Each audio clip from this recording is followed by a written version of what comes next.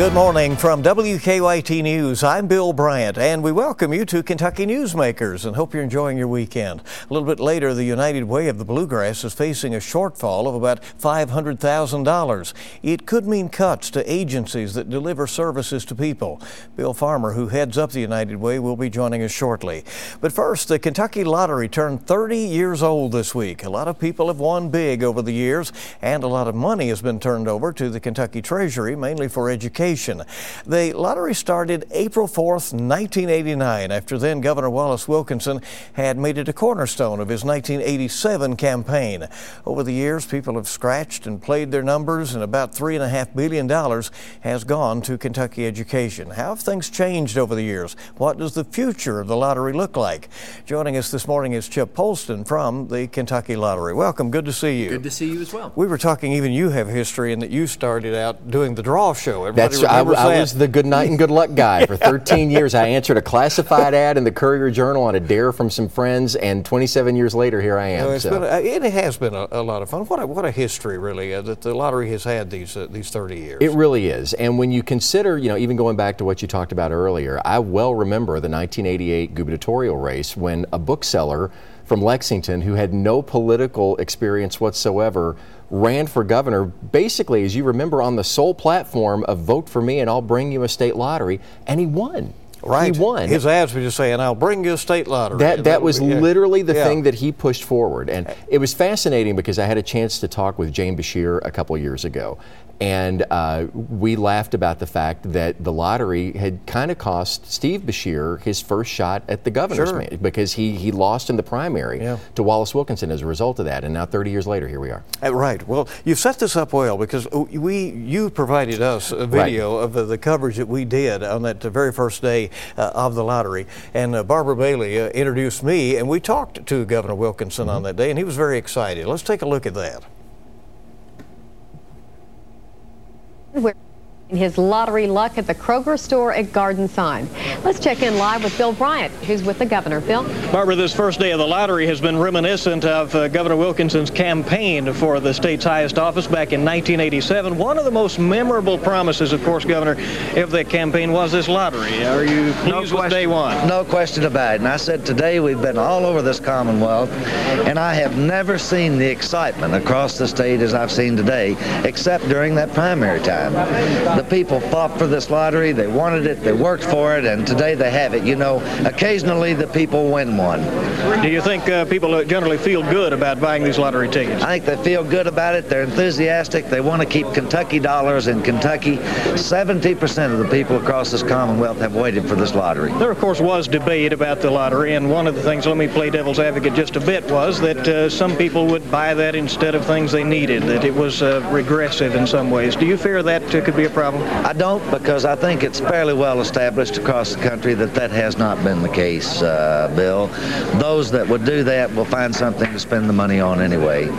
And I think that probably is not the case, and I think the enthusiasm and the excitement about this lottery across the state are going to help our children and our senior citizens, and I hope we'll be responsible enough to spend the money that way. Will you be involved in promoting the lottery beyond today? How do you keep this excitement going? I don't know. The excitement level is very high today. I want the lottery to be successful. The people across this Commonwealth want it to be successful. And to that extent, I'll do whatever it is they need me to do. The late Governor Wallace Wilkinson and that guy also back in the day. Everybody looked a lot younger, didn't they? Well, we were, Chip. We were, right? Looked a lot younger. Let's talk about how the landscape has changed over these years, and of course at that time the jackpots were lower. You were just getting started. Oh my gosh, we launched with 2 tickets, and that was innovative. That was considered groundbreaking that we had not 1 but 2 tickets that was out there. And it was fascinating going back and watching all this news coverage about the people, Bill, that won the top prize of $2,500 that day. Really? And how much excitement there was about it. And then about probably 2 years later, the old Lotto Kentucky game got up to a $10 million jackpot.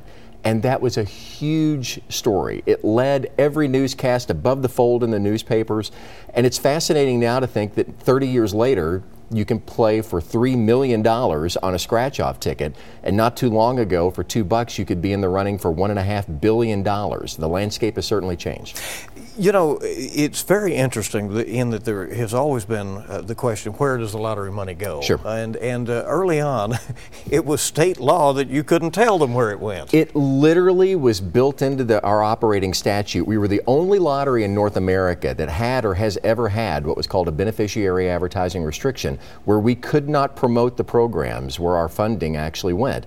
That was overturned about 4 years ago via the state budget bill, and fortunately, we've been able to tell that great story ever since. That's when we started using our Fueling Imagination, Funding Education tagline. So being able to tell that story has been very helpful. And generally, that money has gone to education. It has, right? It has. Initially, it was interesting. When Wallace Wilkinson ran for governor, in the primary, he ran commercials that showed these bright, shining elementary school faces of kids in school, and they talked about the proceeds going to elementary education. But when the rubber met the road and the General Assembly had to decide where to put that money, they decided that it should go into the general fund. There was concerns about the stability of funding and whether or not we would be able to maintain those dollars. So really for the first 10 years, we were either general fund or something else. But 20 years ago, starting in this last year, 20 years ago, our proceeds started going to college scholarship and grant programs. It's been dedicated there ever since.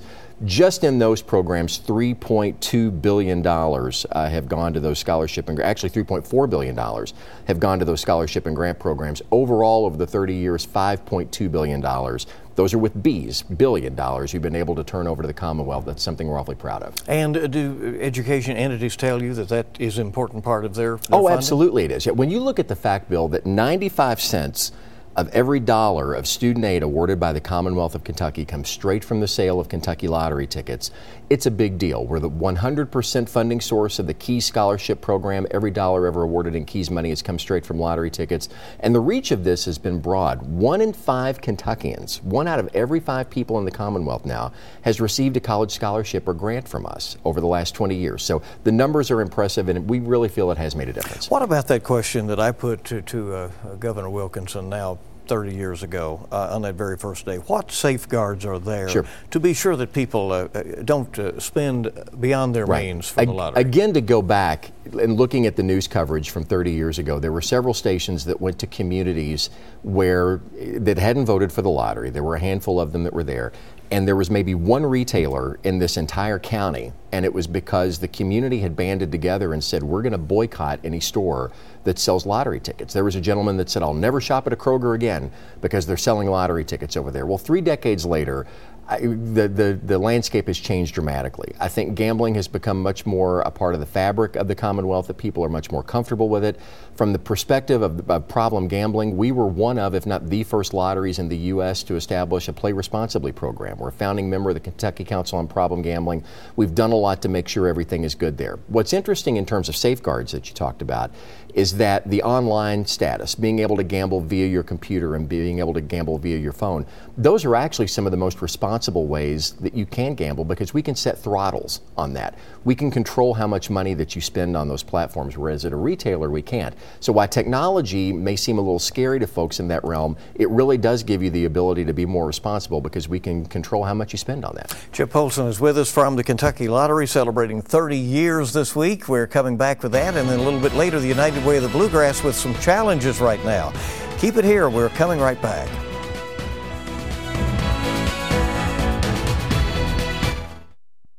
Welcome back to WKYT's Kentucky Newsmakers. Some interesting revelations about the Kentucky Lottery, which celebrated its 30th anniversary this week. And I know you were around the state, Chip Polson, talking with a lot of people, and it was an exciting week. It really was. When you look back on it, it was such an unknown because the ramp up to this had been probably over at least a year and a half, going back to the gubernatorial primary to execution.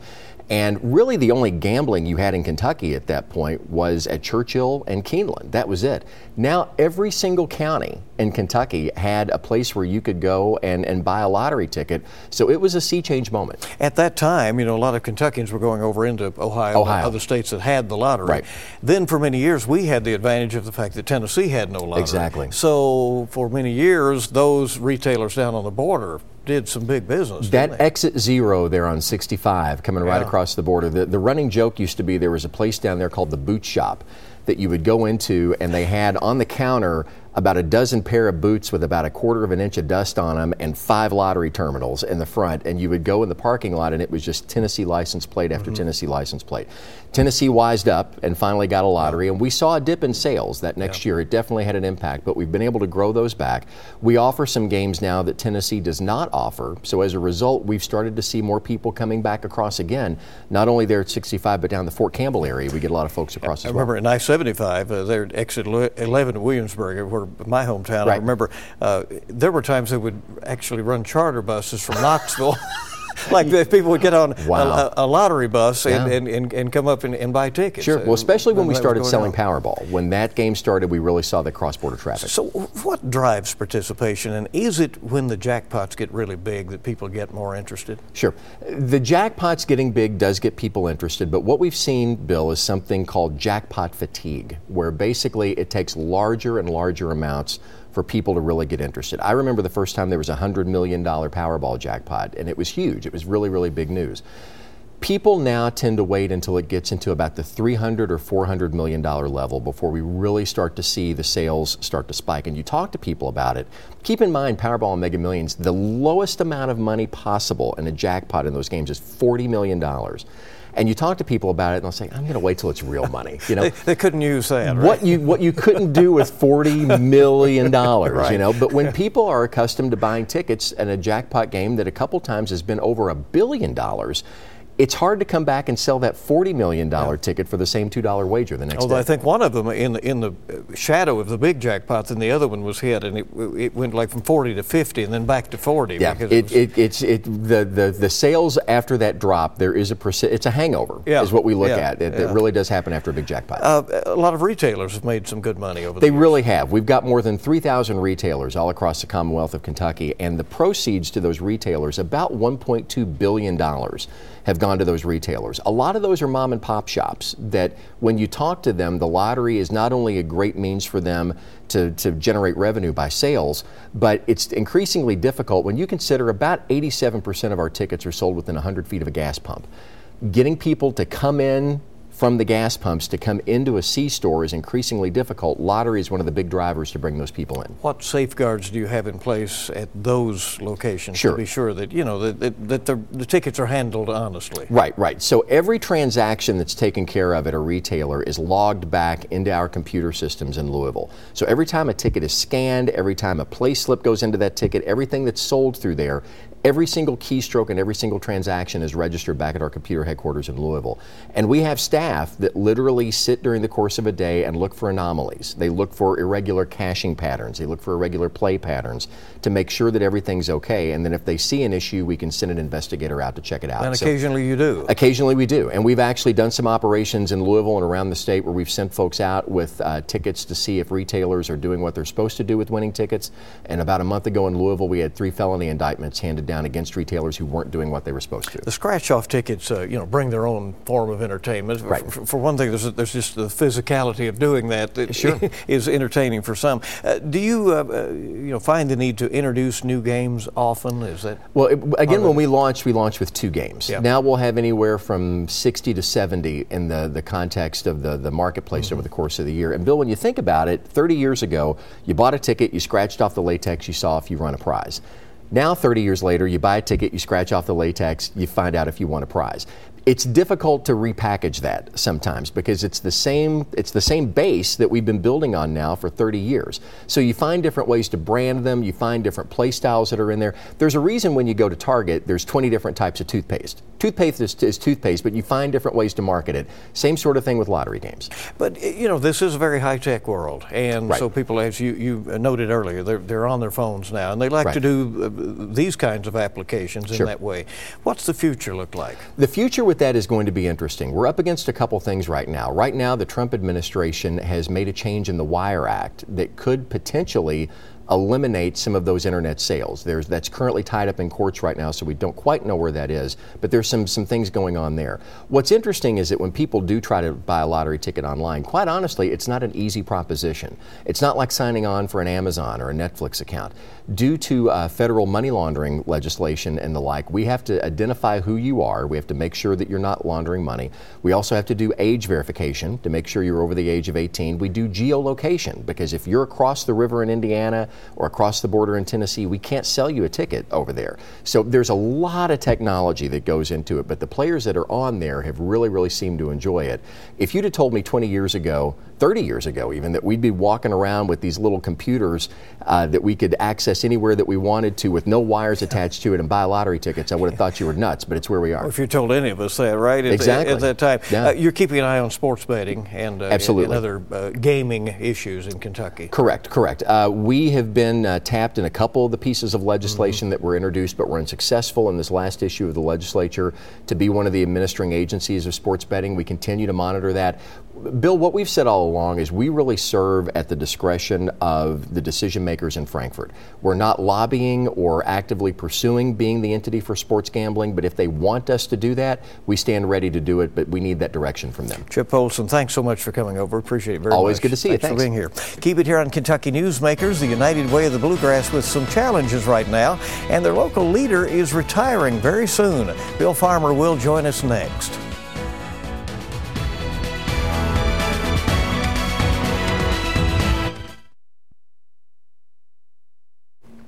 Welcome back to WKYT's Kentucky Newsmakers. We're delighted you're here. The United Way of the Bluegrass is facing a $500,000 shortfall.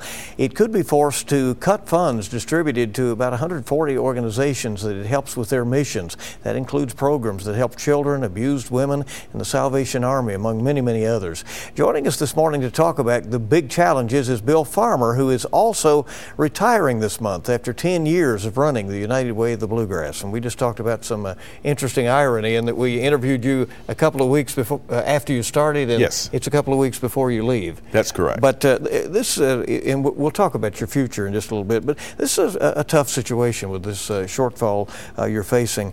What might have to happen if more money doesn't come in? Well, again, we're looking at how we can continue to raise funds in the marketplace, into the community. Clearly, if we don't raise enough money, we'll have to reduce programs, funding to agencies, etc. Let me explain to you where we are. Several years ago, we created what we call the Big Bold Goal, which was to allow agencies in the United Way and the community to set aside programs and initiatives to drive more people to greater self-sufficiency. And what we've did is we've made a commitment to funding agencies on a 3-year basis, which would allow the agency to put together comprehensive programs. While our campaigns were running, we were not making as much money. So what in essence our board decided to do was to continue to pay the agencies and the organizations as if our funding continued as promised. And so what in essence has happened is that we've gone to our reserves, we've gone to our investment accounts, and so starting next year we can't do that anymore. So we actually are going to fund our initiatives and projects based on the amount of money that we raise for that year. What factors have led up to the shortfall? I mean, are fewer people giving it work? Absolutely. Across United Ways in America, the organizations are experiencing about a 40-45% reduction in donors. So it's not just a United Way of the Bluegrass issue, it's an issue across the country. I think and the reason for that is I think the changing demographics. What you had initially in the workplace were baby boomers who were encouraged by their owners or managers of the companies to participate in the workplace campaign. And now you have millennials and others, and I'm not blaming this on millennials, but what in essence happens is that they want to make their own decisions as to who they give to and how their monies are being used and distributed. And so what we have at the United Way have to do is modify and adjust our programs appropriately to fit this new marketplace. So this one big pool is not maybe working in the landscape anymore. Right? Well, if you think about the original reason the United Way was created, we were called the community chest almost 100 years ago. And what it allowed businesses to do was to be able to help raise money for philanthropic organizations. But if you think about products and programs and digital technology today, that's not necessarily the case anymore, because if I'm a millennial, or quite frankly as an aging baby boomer, if I want to give to an organization, all I have to do is just go to the website, take out my credit card, and give. And so one of the major attributes of United Way isn't as much today as it has been in the past. Is another factor these sort of sudden fundraising situations that come up these days, the GoFundMes, for a cause that may be the cause of the week or something Sure. that tugs at the heart in the community? Oh, absolutely. And what it does is it says that we have to be nimble to address issues on a more urgent basis than the traditional workplace campaign. So you're not saying people are more reluctant to give. It's just they have a different way of how they're distributing their charity. Absolutely. And I think on top of that, what we haven't been able to determine, not on a local basis or on a national basis, is a change in the tax law. If you recall, last year, there was a change in itemized deductions, et cetera. One of the reasons why people give is because of the opportunity for an improvement of their own cash flow, a reduction in expenses. And what we don't know is whether or not people have made decisions to reduce their funding to agencies and to organizations, to United Way, because they no longer need a deduction anymore. When will the agencies that benefit from the United Way know where they stand in terms of what they will receive next year? We're still doing the analysis. We're still trying to raise funds, so probably in the next few weeks we'll have an answer to them. What does the United Way do that people may not realize it's doing out there in the community? Oh, excellent question. Again, this goes back to the whole notion of greater self-sufficiency. What makes Greater Bluegrass region such a unique area is that we here are dealing with or working with the working poor versus the chronically unemployed. So what the United Way and its partnering agencies in the community does is they provide wraparound services. One particular initiative that I think people should be aware of is 211. And I need to say it more slowly. 211. It's a 3-digit number that provides health and human services information, not only for our partnering agencies, but internal programs. So if a person is hungry or homeless and don't know what to do, if they dial a 3-digit number, that will occur. We also, so you get a better sense, is that we also have contracts, we have grants that we receive from the federal government to help offset our expenses. So there are lots of things that are being done in this marketplace, in this community, that behind the scenes that are happening. And so what happens or what occurs is that people are seeing things happen or occur, but they don't know how it's occurring. And it's because we're in the background, or other agencies are in the background doing this important work. Communicating that message is extremely difficult. It has to be different now than some years ago, right? As you were, you alluded to earlier with previously, you would bring somebody in. There would be a big group that the employer would get together, and folks would hear your pitch and decide if they wanted to sign up, right? Sure. And that still goes on. It still goes on, but just not as effective. Well, I think what happens is that you don't have those meetings as often as we did before. So what occurs is that you have a discussion, and then people go back to their computers. What used to occur is that we would provide a pledge form, and people would complete the pledge form before they would go back to their desk. Now what's occurring is that people go back to their desk, and then they have to enter into their internal system information. You also have situations now where employees don't have access to computers. And so they're either line workers or shop workers, and their information for their campaign is on the computer. And so they don't feel as comfortable going in and making those adjustments to their payroll accounts, et cetera. So it makes it just a little bit more difficult than before. Your advice to your successor as you're getting ready to retire would be what? This is a great community. I'll be honest with you, when I accepted the position here, I thought we would stay 5 years, because typically in the nonprofit world, you need to change voices about every 5 years or so. And we've been here for 10 years.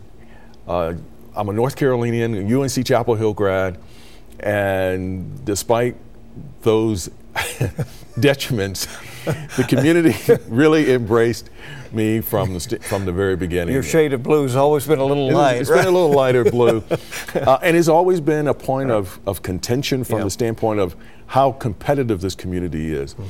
That's one of the reasons why we went to the Big Bold Goal, because what in essence we needed to do was to engender people to do things that quite frankly they've asked the University of Kentucky's basketball team to do, which is to be one of the top organizations in the community. And so I would suggest to the person who's coming in is to listen to what's being told to them, him or her, to be responsive, to be nimble, but appreciate the history of the university, appreciate the history of Lexington, and just have a good time. I understand that, you're going to figure out if you can go home again. You may be entertaining getting into politics when you return to North Carolina. Absolutely. I grew up in a small town, Rocky Mount, North Carolina. It's in the eastern part of the state, about 60 miles east of Raleigh, 75 minutes from Chapel Hill. And given serious consideration of running for elected office.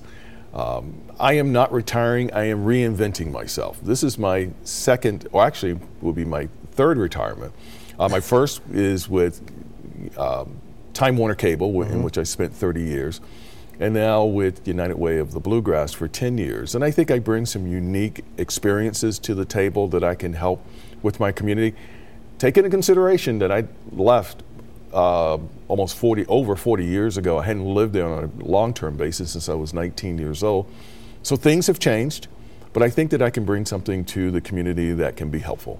Well, it'll be a very interesting venture, won't it? Absolutely. Looking forward to it. Well, we want to thank you very much for coming by, and thanks for what you've done in the community since you've been here. Well, thank you, Bill. Thank you for your support. Thanks to KYC for its support of United Way over the years. It's been a wonderful ride, and just look forward to the next stage. Thank you, sir. Thank you. And thank you for joining us for this edition of Kentucky Newsmakers here on WKYT. We'll see you bright and early on WKYT this morning, this week, and make it a good week ahead.